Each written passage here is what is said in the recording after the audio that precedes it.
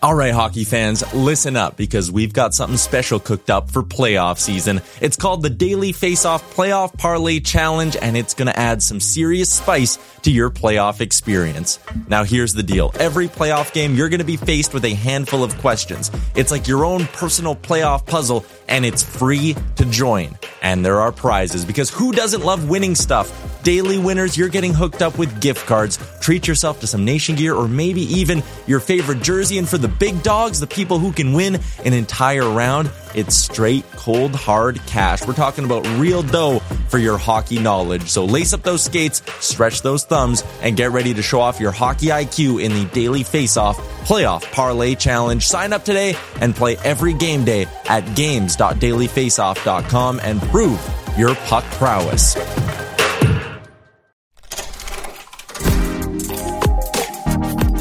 This is a Web Canopy Studio production.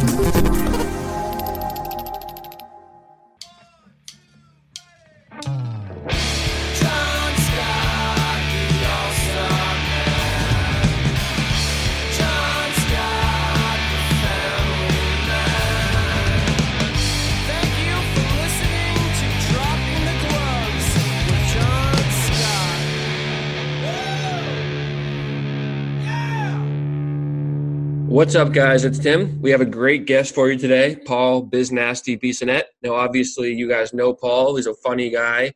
But what John and I were mostly interested in was to see what's he like behind the scenes, how did he get to where he is, and where's he going next? What's in the future for Paul Bissonnette? So really good conversation, really some open, honest answers from him and some candid discussion on some hot topics. So without further ado, here's Paul Bissonnette.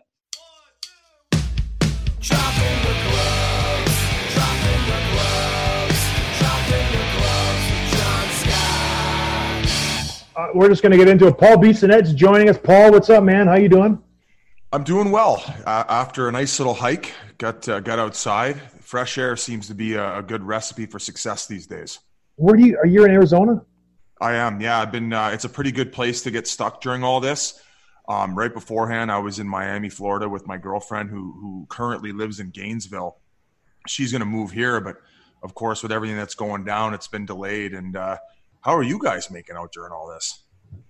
My life hasn't changed too much. You know me. I just have my kids. We homeschool most of them, so it's not that much of a big transition. It's just the getting of food and the getting of things kind of put a little issue for us. But other than that, it hasn't changed too much. I would say of anything, this is going to, moving forward after this is all over, I think we're going to start appreciating a lot more as human beings. And the reason I say that is just even simple things like going to a sporting event. And I mean, of course, healthcare has been backed up because of this. Maybe we'll concentrate more dollars and allocate more money towards that.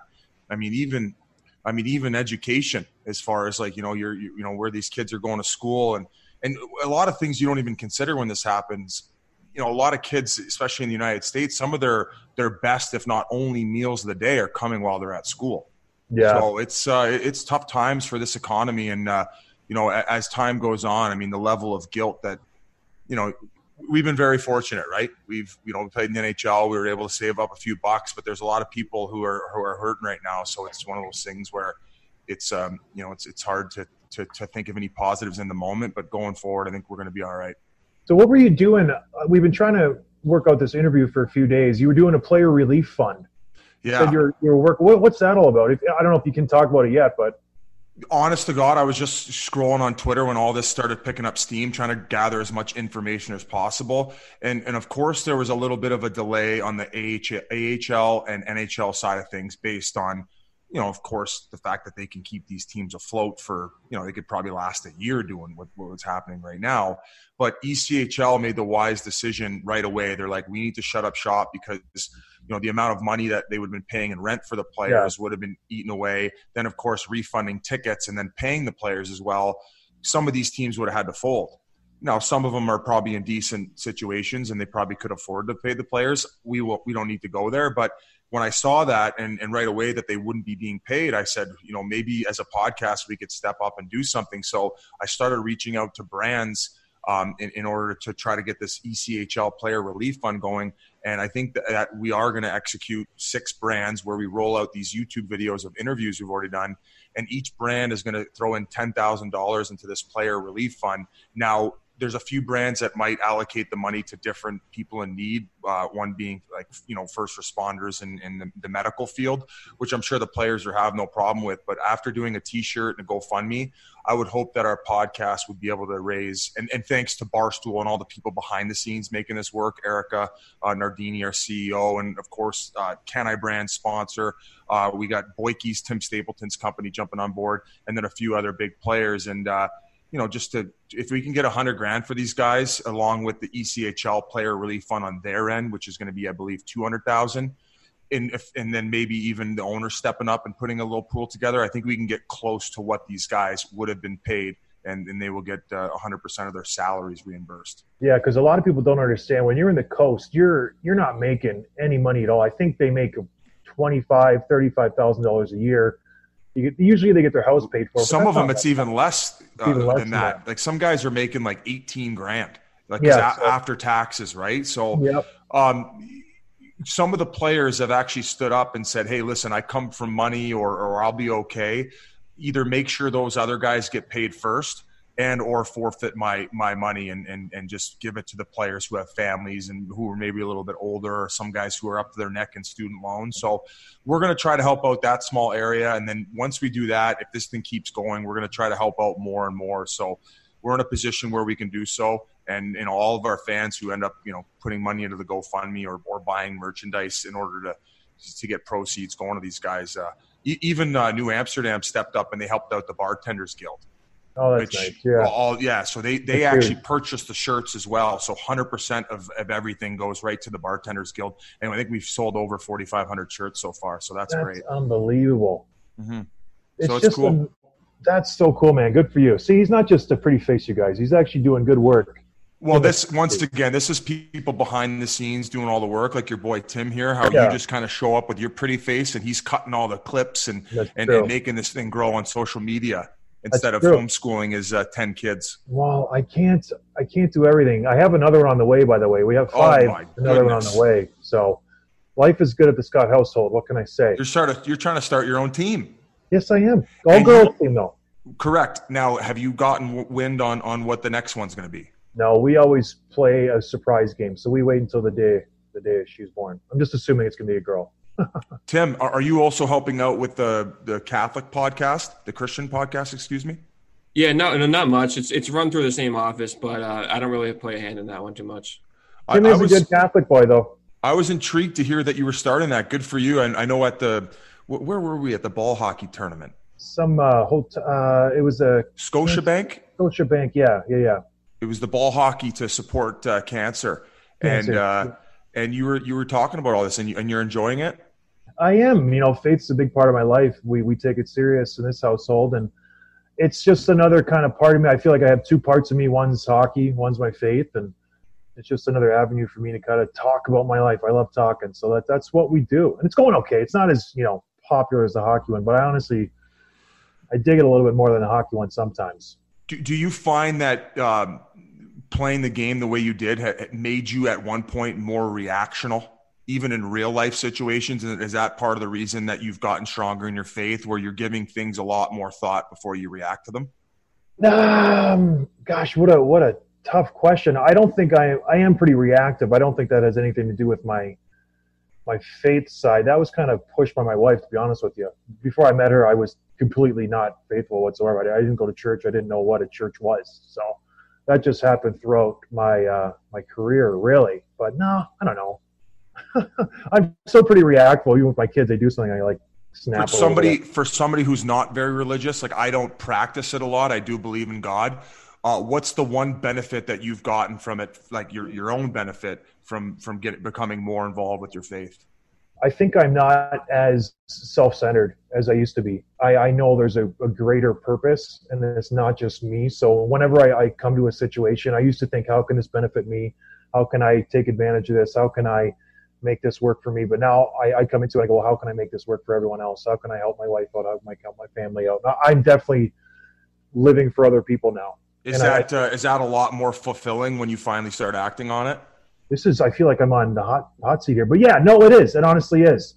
I know I'm trying to learn as much as you are right here. I know I kind of flipped the switch on you asking you all the questions, but I was genuinely intrigued when you did start it, and congratulations that you've been executing it. Tim, or Biz, we got to sit down. I'm going to convert you. I tell you what, if you believe in God, that's the first step. Okay, and the reason I asked you is because when I was playing with Shane Doan, he was extremely into his faith, obviously still is, and he would do these little group sessions, and sometimes I would join, and it was just very interesting to see how he would perceive it and how other people would perceive the Bible and how he interpreted it, and we would talk about it, and I was always interested in it. I never really got highly involved, but as I said, I do believe in God. And hey, maybe when I start popping out kids, things will change to even another level. Your priorities change when you start having to take care of other people and realize, well, maybe, you know what? They got to take the right path here to get to heaven one day. So it's a big responsibility. I love that, Biz. I love that. So, Biz, I had a couple questions for you. And they're not the usual hockey ones. I'm fascinated with how you got to where you are right now. Because you came up the same way I did. You played, in the AHL for a while. You were in and out of the hockey world, like NHL lineup, for how many years did you play in the show? I was there about 5.5. I played about a half a year up with Pittsburgh the year they won the Stanley Cup. I was, of course, not there for the run, but I was waiting for the ring in the mailbox. I never got it, but still waiting. Technically a member. If I was playing baseball, I would have got a ring. They gave one to Thorburn for St. Louis. Did you see that? He never played a game the whole season, and then they give him a ring, and he's carrying around the cup at center ice. Now, I'm a big Thorburn fan, and I was actually excited for him. So he was my captain with the Saginaw Spirit. Played with him my first year. Played in Saginaw, and my first year in the OHL was in Thunder Bay. Really? Oh, Jesus, people are going to scald me. North Bay, excuse me. Taylor Pyatt's from Thunder Bay. North Bay Centennials. And I played there as a 16-year-old. And they actually got a team back there after I believe the Brampton Battalion moved back after they gassed the city, or they gassed this. They gassed the whole city. They gassed the team and sent them to Saginaw. They sold them. They sold out. And Saginaw's not doing very well. I think they might even lost their team too. I can't remember. No, they're doing great. You're talking about Flint. Come on, watch your mouth. Saginaw Spirit are rolling right now. I drive through Saginaw every time I go to Toronto or Detroit, and I just hold my breath when I drive through Saginaw. That's the motto. Hold your breath when you drive through Saginaw. Shots fired, buddy. But anyways, well, so I'm just when your career was ending, when you were wrapping it up, did you have any idea how you were going to transition? Was this in the game plan, or did this all just kind of happen? The podcast is always something I wanted to do.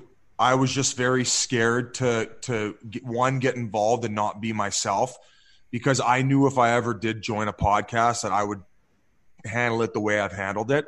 And coming out of my career, I signed with the Coyotes for a year, and that was my stability. I was very happy that I'd gotten a job right out of playing with an NHL organization, and although I was happy that I got that, I was a little bit scared too, because I knew I was never one to just kind of fall in line. I wanted to do my own thing. I like being my own boss.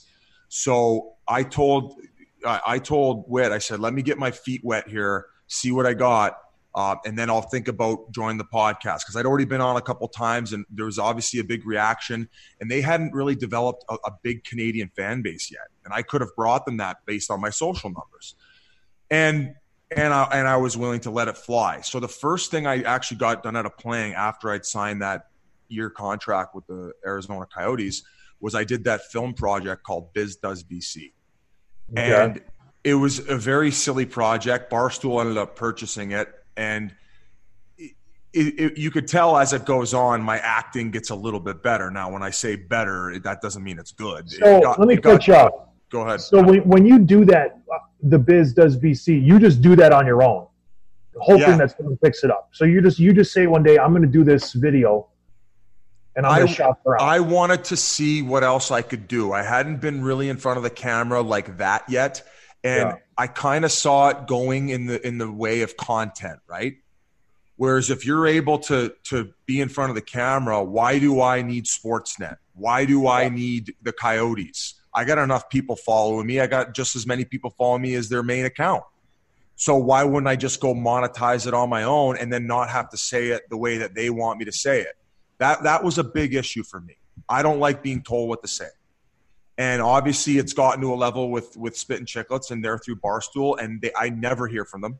They've never called me one time about something I've said, because they understand that I believe I know that line. I'm not racist. I'm not sexist. I may talk about things that you don't find funny or find, not appropriate. But at the end of the day, I don't think I'm crossing that line. And I don't think I'm a bad person. So I'm able to still get to that line, one of which a lot of people out there still enjoy. But because these major networks work with these brands and they got to worry about these people bitching at them, they're constantly moving the needle. So it's hard to I might do a video with the Coyotes and 4 or 5 of the bits might get cut out of it by the end. And I'm like, come on, I'm looking like here because we can't push the envelope because you're worried about hearing from them. It's just like, why do I even bother? So it gives me a lot. And even being on being on Fox before pre and post game with the Coyotes, I get nervous because I have a feeling that one of these days I'm just going to slip out and say something wrong. So before I go on air with those guys, my anxiety is through the roof. So the reason why I told them to wait is because I wanted to see how the Coyotes thing went. It went good. I started pushing content. They saw it was for real.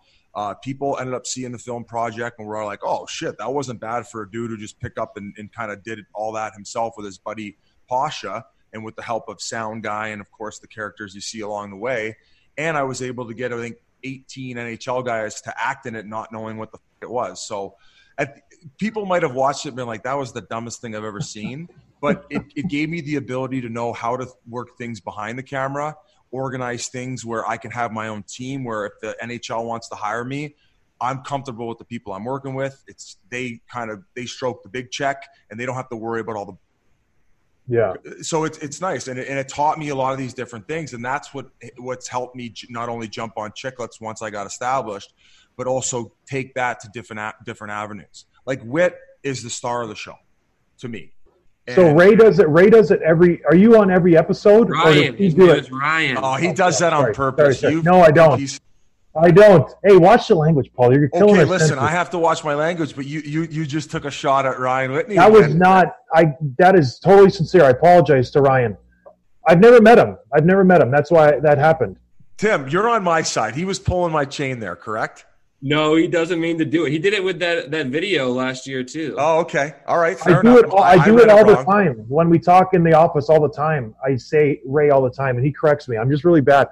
So, here's my question. I kind of went on a rant there, but there was a lot of different things. That's kind of like all these different weird avenues that have brought it to where it is now, where I'm having a good time. It's something new. It's a wave, and this thing might not be cool anymore in 3 years. And then, I'll go to do something else that I maybe haven't done and want to try.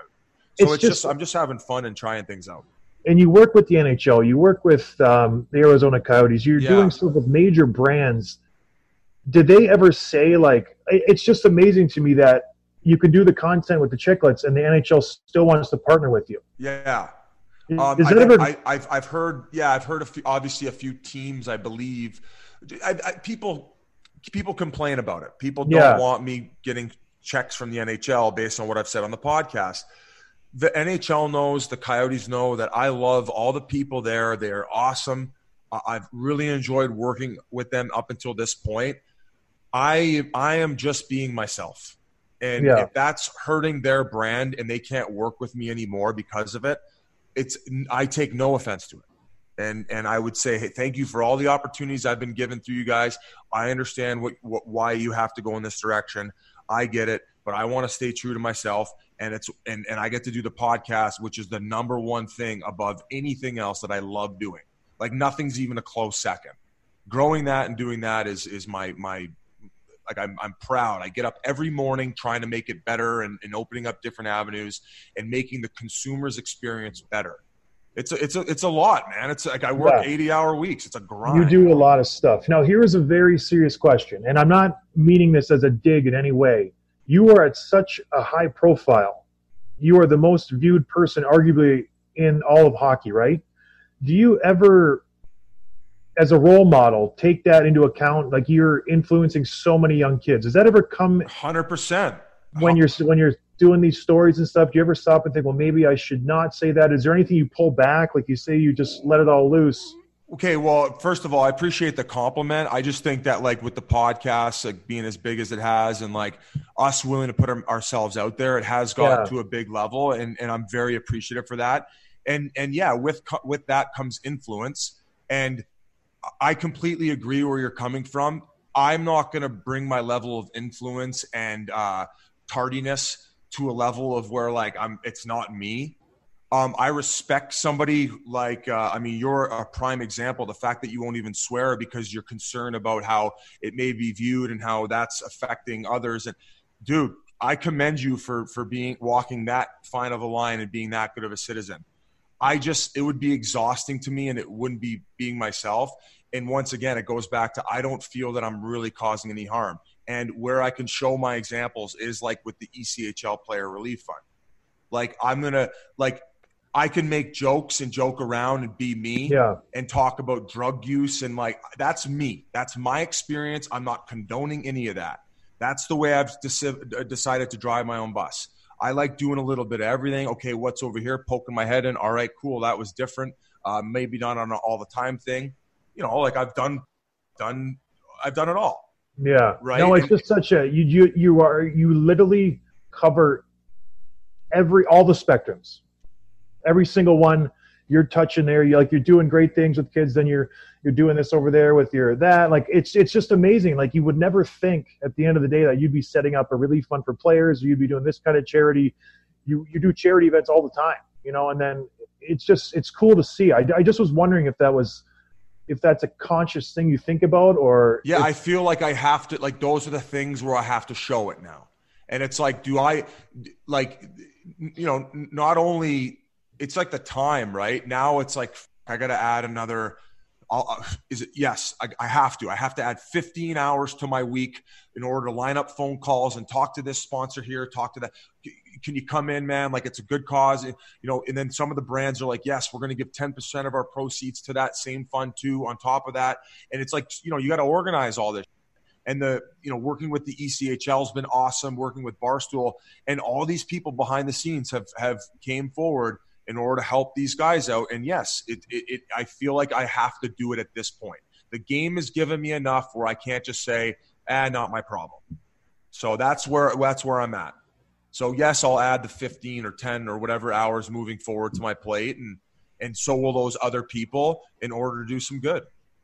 You're a fascinating guy, Paul. You're a fascinating guy. So what's next? Like, you're killing it in the podcast. You're all over. You're really making a difference in that world. Like, what's next? Like, have you thought that far? Yeah, I mean, we're trying to shift our focus to women's hockey. So there's another way. Okay. Whit said it best. He goes, I might have a daughter one day, and she needs role models to look up to in order to look at someone and say, I want to be that, aspire to, right? So I would say enough of our demographic might not be interested in women's hockey, but we're asking, hey, listen, give it a fair shake.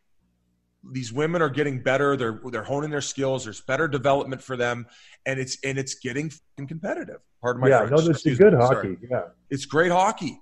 So we want to direct a number of our followers who are down to give it a chance, who may not have before. Hey, look, get the eyes on this here. So, and we also want to drive more traffic to them, and hopefully, you know, one day help direct more traffic to a league that's more sustainable, where they could get paid a decent salary for what their skills are, because they're going to be world-class athletes, right? I would say that a female world-class athlete should at least be making around 80 to 90 grand a year. And then, of course, you know, I mean, they need a decent living. And then, of course, the better ones get better sponsorship, because they're the stars, and they fuel the machine, just as if though in the NHL. And yeah, that's what I'm trying. That's another avenue that I'd like to help out. Whereas some of our following might be like, enough with this, where it's like, no, you, we have the platform. It's our call. Shut up. Fast forward if you don't want to listen to it.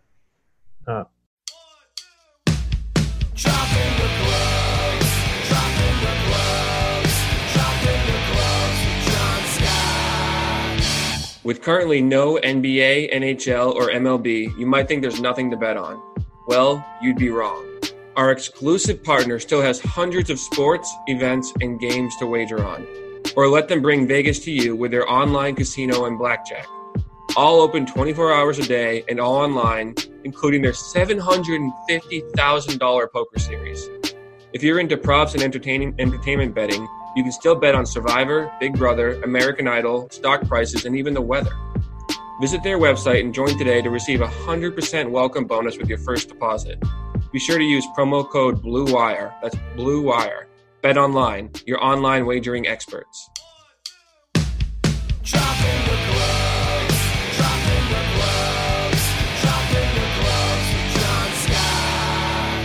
Tim, you going to pipe in, or you got anything? Yeah, Biz, I want to ask you kind of a hockey-related question, if that's okay, if we can bring it back to the your career. Yeah, no worries.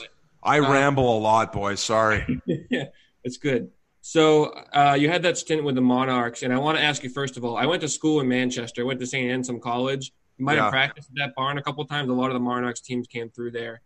And before I talk about the team, like, what did you think of the city? Did you like it there? Did you guys go out? Did you have your favorite spots there? I was towards the end of my career, so I'd been going out to bars in Scottsdale, Arizona. So Manchester just, wasn't really doing it for me. A little gloomy. It's a little gloomy, and we had a pretty good team that year, and we didn't lose many games. So I think we wanted to give it a fair shake going in. Obviously, some of the younger guys, like every Sunday or Saturday, if that was the last game of the week, would floor it. Now, there wasn't too many bar options. I will say the one bar, I forget the name. It's not coming to me. Well, one of the weekends I believe we were on the road, and somebody was stabbed there. So it's like, boys, like we just lost our main hangout. I would tighten up the ship. We'll start doing house parties and stuff. But, overall, the city was great. It was a great experience winning a Calder Cup there. And the biggest takeaway from it was just a group of guys. We had such a fun team. We didn't lose many games. And John, when you're on a team where I think we lost 10 regular season games, and then we ended up losing 3 in playoffs, and 2 of which were in the first round. We went to game 5 in the first round. We almost lost out. We were up 3-0 in the first period. We were up 2-0 in the series. We gave up 2 more games to them. We're like, oh my God, all of a sudden we're in an elimination game here, and we were steamrolling everyone all year. Up 3-0 in the first. Second period, they score 3 to tie it. So I'm but luckily we ended up pulling one off. Getting past that, we didn't lose another game till the finals, and we steamrolled Utica 5-1. So what was your ice time? What did you get in the A? Did you play quite a bit, or? I was playing like 5, 6, maybe some night 8. But I could not keep up anymore. These guys were flying. That was the time when all of a sudden you had to be a really good skater. There was no more, hey, now you didn't skate well, you probably were not going to make it. I know. Speaking of that, do you think people overlooked the level of talent that players in the AHL have? And is there is there kind of misconception of how impressive it is to win that cup? Yes. What's crazy to me is how many of them refuse to maybe take on a few other bits of the role in order to get to the next level. Like they've all been these skill guys their whole life who have all these skills and they can move fast, and they're most of them are big now too. I mean, I know little guys get chances, but I mean, there's these 6'1", 6'2" guys are moving around like that. So it's like, okay, you can't be in a top 6 role. Learn how to penalty kill, be willing to get in front of shots, be a little bit more physical, maybe get a little bit more yappy and be willing to shed your mitts. And to be that guy nowadays, if you fight like 7 times a year, they're like, oh, this guy's willing to step up for his teammates. So it's not even that hard of a task. John, you could attest to this. Before, if you wanted to do it, you had to be like Dorsett. Yeah. That guy in the American League was probably $180 and was scrapping heavies every night. And he was starting to chip in offensively. In order to get to the next level, he had to add killing penalties, having a chip on his shoulder, being in everyone's face, and eating punches from heavies for 30 games a year.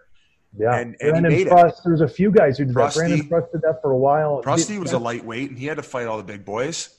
That's the thing I say to all these kids. I'm like, the guys I played with on the 3rd and 4th line, in juniors, they put up 50 goals. They were the best players on their junior team. And they realized they weren't going to make it in the first line, and they just transitioned their game. Then you go to the AHL. Those guys scored 50 goals in juniors. They just don't want to do it. They don't have it in them. They don't have the guts or the drive to be like, I'm going to jump. And we are also getting to that level of, I don't want to say entitlement, but it's a lot softer nowadays than it used to be.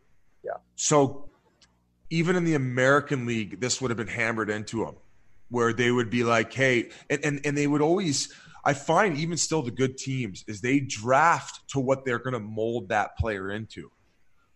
A majority of these teams now, they kind of just throw it at the wall and hopefully it sticks.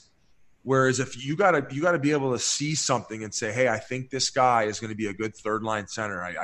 He does it well enough, and he can add enough offense at that level. He's got a good brain on him. We can, I think we got a third line center here.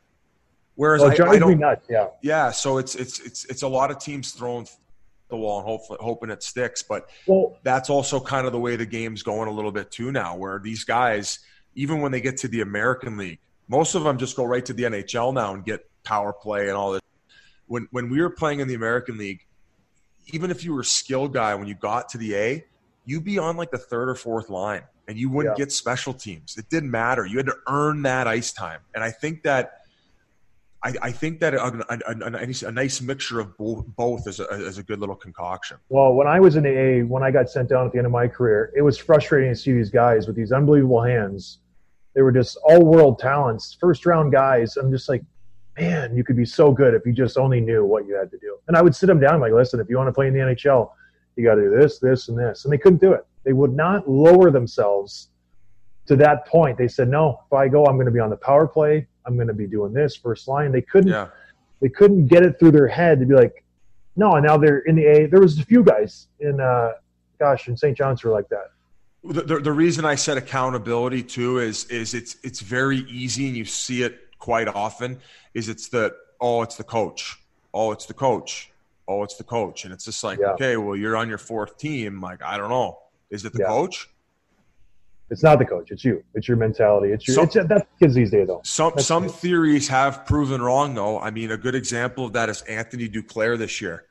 Dookie, yeah. Yeah, I would have said this. I would have gotten to the point where I would have been like, damn, like I know he's a good dude. The guys on every team that he plays for like him. He's an awesome guy in the locker room. No attitude issues. I would have gotten to the point saying, I don't know, maybe he needs to adjust his game to fit more of that bottom six role. And maybe he needs to play with a little bit of an edge if he wants to stick around. But he finally got to Ottawa. He was given that confidence by DJ Smith. Is that how you say his name? DJ Smith? Is DJ Smith the head coach there? No clue. I believe it's DJ Smith. He was the coach for the Oshawa Generals. And he kind of just let him have the reins. And he said, yo, go prove him wrong. And he has. He ended up being an all-star this year. He did slow down a little bit in the second half, but nonetheless, man, 22 goal season, I believe, when things got I played with him his first year in Arizona. Him and Domi were tearing it up, and he had a ton of confidence. They were on the power play. They did. The coach Tips just said, go and fly. Yeah, I think that it was weird how the decline happened fast here for Max Domi, and I'm confident when I say that sometimes a player definitely is a lot better in a different environment. And the reason I say that is Max Domi came playing from London, Ontario. So every night, and I believe that there's a sense of showmanship, just like his old man with Max, where he likes playing in front of a full building. And I don't think that at the time when he was playing here and the team wasn't making playoffs and they weren't as competitive, I don't think the atmosphere got his juices flowing enough.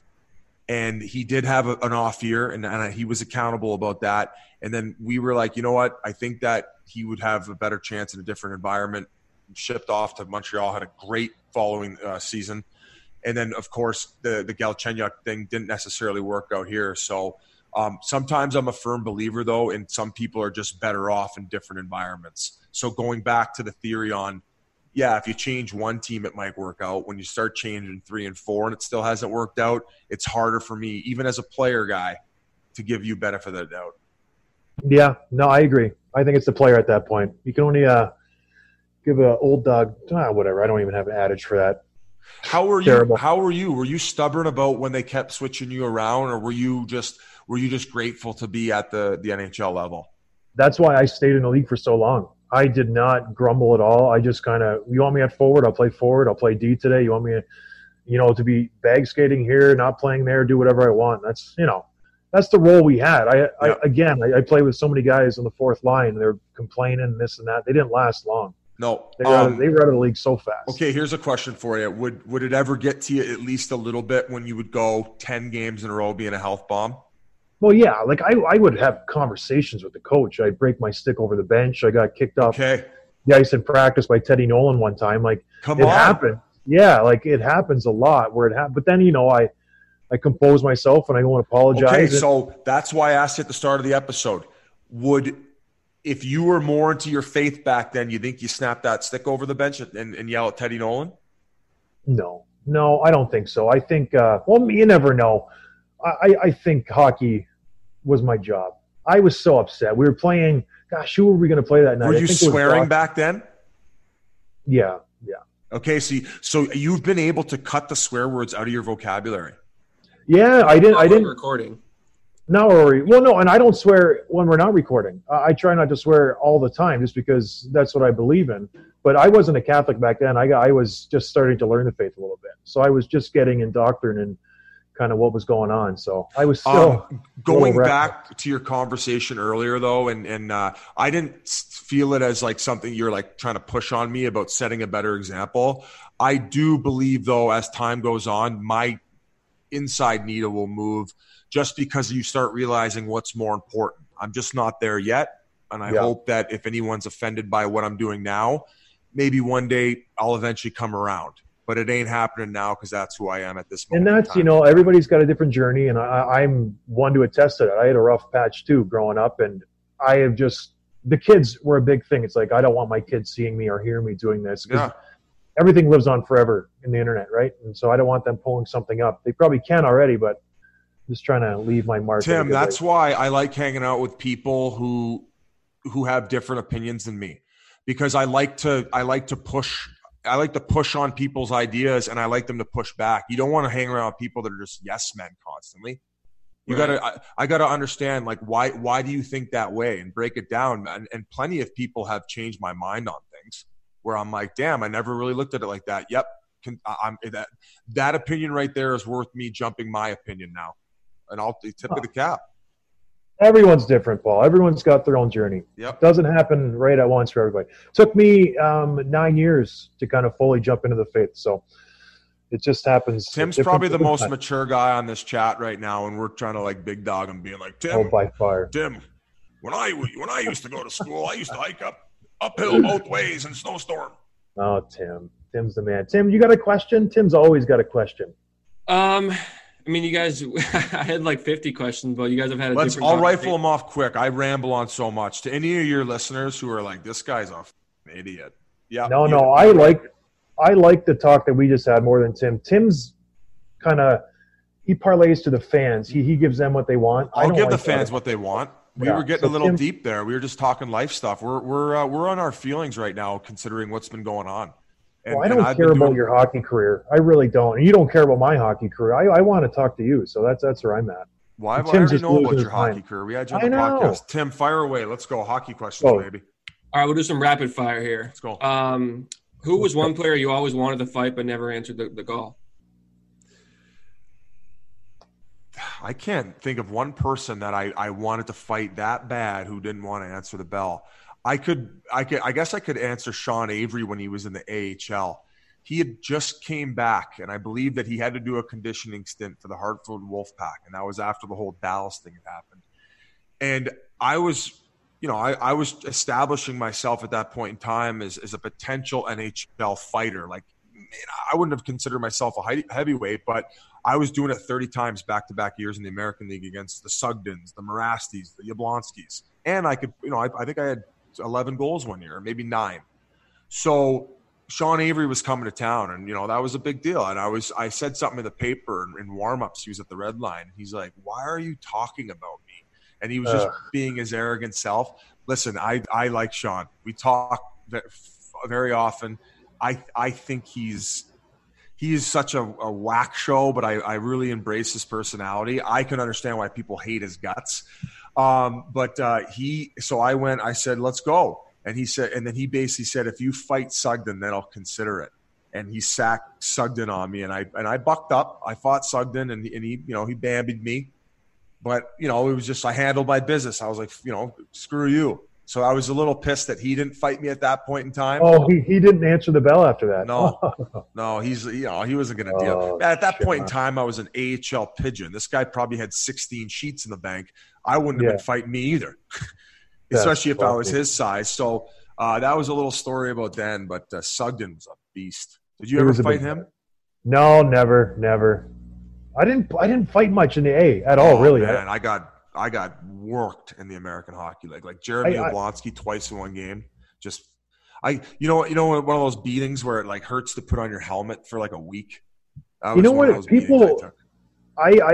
People, I don't know what it was. No one ever asked me to fight, and I wasn't looking for it in the A. Like if someone fought, like my first fight, I fought DJ King, and I did pretty well. Oh man, that guy! And I think word got around where like, okay, just give him some space. And it's not like I was asking everybody and their brother. DJ King was the guy where any given night, if he fought, there was a chance that he ended a guy's career.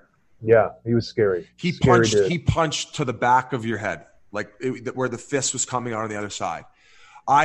I will say, I never stood in there like some of these guys do, like Josh Gratton. I wasn't one of those guys. And if anything, I would probably say a lot of traditional hockey fans who like the hardcore fighting despise me because I did that Jersey jab a lot. But man, look at the beating my face took with doing that most of my career. Those guys who stood in there, sometimes they got their brains scrambled really bad. And I was fortunate in my career where not too many times, if any, was I laid out flat on the ice. And then that's a scary thing. And some of these guys, I tip my cap to them, especially the guys from the 80s, like the Proberts and the Domies. These guys were really, really punching and hurt themselves. Oh, was there a moment in your career as you were coming up that you realized you'd have to add fighting to your game in order to carve out a career in the NHL? Was there like a revelation that happened? No, well, the writing was on the wall. They called me up from the East Coast Hockey League. And, I'd been doing well as a defenseman there. I made the All-Star team 2 back-to-back years. But I think that they basically said, we don't think that you're smart enough as a defenseman and skilled enough to be able to make the NHL as a defenseman. Do you want to try out as a fourth line forward? You're an okay skater. You just got to be responsible on the walls and you're willing to fight. That was a prototypical fourth line fighter role. And once again, I wasn't a plug. I was. They could rely on me to go out there and not be that bad. I wasn't a complete liability. So that's when I basically realized I have to add that to my game and do it full time in order to have a chance at getting to the next level. Because, John, and you'll attest to this, it's amazing when you start climbing leagues, and especially when you get to the NHL. The high-end skill guys, it's insane how good these guys are. It doesn't make sense. Yeah, your job as a fourth-line guy, I've said it many times, is to not get a minus and maybe chip in a plus once every 5 games. That's your job. If there's a couple times where you get caught out there against world-class players. Like I think one time in Chicago, we got caught D-zone draw against Taves, Kane, and I forget who the other guy was. And they were it was like they were swarming. There were swarming sharks coming out for that face-off. And I already had the chopstick dance going. So I was about 35, 40 seconds already on the ice. And I didn't have stamina back then because I would get 2-3 shifts a period. And, John, you lose the minute you start going fast and up to NHL speed, your legs start tiring out quick. So these guys, like, they just were buzzing in our end, and they were like 3 moves ahead before I'm like, I'm just like, I need to get off the ice, and we didn't get scored on. We didn't get scored on because I think Smitty did like Cirque du Soleil. He was on like a wiring act doing all these backflip saves. That was a year that Smitty went on that crazy run, where he was the best goalie on the planet, at least he's such a good goalie, and he's big. He's like 6'5", so flexible. There's nothing worse than icing the puck You look at your coach and he's shaking his head. He's like, "What are you doing? You can't change." And you see the top line just skating out. And I believe they changed the rule where you couldn't call the timeout. Yeah, and whoever made that rule, you know that scene in what's the scene with not Happy Gilmore? They go to school. Billy Madison. I'm going to be the guy putting on my lipstick and writing that guy's name on it because he's getting it. It's a good rule. It's a really good rule though, because when you get hemmed in there and you ice it. I've had times where I've iced it 3 or 4 times, and it's like just to get a breather. Someone breaks their stick on the draw on purpose. They made that rule, and they were thinking, "Oh man, imagine the 4th line cut out there, and you can't call a timeout." Yeah, that's like 1 goal a game. Yeah, let's put that rule in there. It's terrible because there is a difference between 4th line and 1st line. It's just it's terrible. Yeah, you don't want to get caught out there. But I will say, since the NHL has progressed, I would say the difference between 4th liners now is there's a lot less of a gap. Oh, for sure. Because now it's like requirement is you have to be a good skater, as we were mentioning before. So I don't know. I don't know how many old school hockey fans listen to your podcast, but it does definitely take another element out of the game that some fans did enjoy. I say all fans enjoyed. Yeah, all around. Like, who doesn't love a big guy lumbering around, getting up and down on the forecheck? It's just a fun thing to watch. I don't know. I think it's gotten to a perfect place, Tim. I'll let you ask another question. I'm sorry. One more, Tim. This is getting long. Last question. I guess, do you remember like a kind of wow factor moment early in your career? Like, I can't believe I'm on the same ice as Jágr or Lidstrom or someone like that. Did you ever have like a moment like that? I mean, I came up with Crosby and Malkin. So just even being in the same presence as them is wild. I tell the story on our podcast. I don't know how many of your listeners have heard this one. We were at training camp. I believe it was the year I ended up making the team. No, it was the year after, excuse me. It was the year after that I'd played half the season. Okay, so we were in training camp, and that was the year I ended up getting picked up off waivers by Arizona. And based off all the bonuses that Evgeny Malkin had hit, he was going to get a massive check. Okay, I didn't really know much about contracts back then, so we're riding the bike beside each other before we're going out for one of these scrimmage practices. And Frank Bonomo, or one of the people in PR, ended up dropping off an envelope. And, I was close enough with him where I could be like, Gino, what's in the envelope? So he looked, and then he slid it over, and I looked in it, and it was just under $1 million. Just that he'd hit all of his bonuses and stuff. Did he end up winning the Conn Smythe that year too? Probably. Yeah. He went off, I believe, and that was part of the bonus as well. So he'd hit so many of these things that he got a check for just under $1 million, and I was riding next to him. So that was kind of a like, oh my God, this guy is going to make a boatload of money playing this game. He'll be probably well over $100 million when he's done. So that was a cool moment. Nicholas Lidstrom on the ice when I was in warm-up against Detroit once I'd started Twitter. He just was like, "Hey, love your Twitter, man," and tapped me on the shin pads. And I'm like, "What?" That's Nick funny. Lidstrom tapping me on the shin pads. And I believe the night before was Oliver Ekman-Larsson. I think it was the first time that they were going to face off against each other. And them being from Swedish, Sweden, Oliver probably looked up to him his whole life. And I don't think at that point in time Oliver had my number because he was up and down. But it might have even been the next year. It was his first year. And I texted him pretending in Swedish because I used Google Translate to ask him out for dinner and then blew him off. No. Yeah. Terrible. I think that he kind of knew what was going on because he ended up texting one of the guys like, "Hey, is this one of the guy's numbers?" And some guy was like, "Oh yeah, it's Biz's." It's an Arizona number. No, it was a Washington, Pennsylvania number. So, oh, that's so funny. But so the Lidstrom one was very cool. But yeah, just being around it and the fact that it's even gotten to where that I get to interact with these guys on a daily basis. I'm a hockey fan, first and foremost, and I'm just the average Joe from Welland, Ontario that ended up making it to the NHL. And, so I'm grateful every day with the way the path has gone. And even early on when it wasn't going the way I thought, and even when at the end of my career I got sent down to the American League. I believe it's true. You're being led down this path, and things do happen for a reason, and I'm grateful for it. And thank you guys for listening. Yeah, Biz, thank you. I was just about to close it out. We really appreciate it, man. Sincere interview. Really, really well thought out. You're just a class act, my man. Thank you so much. Appreciate it, bud. Bye.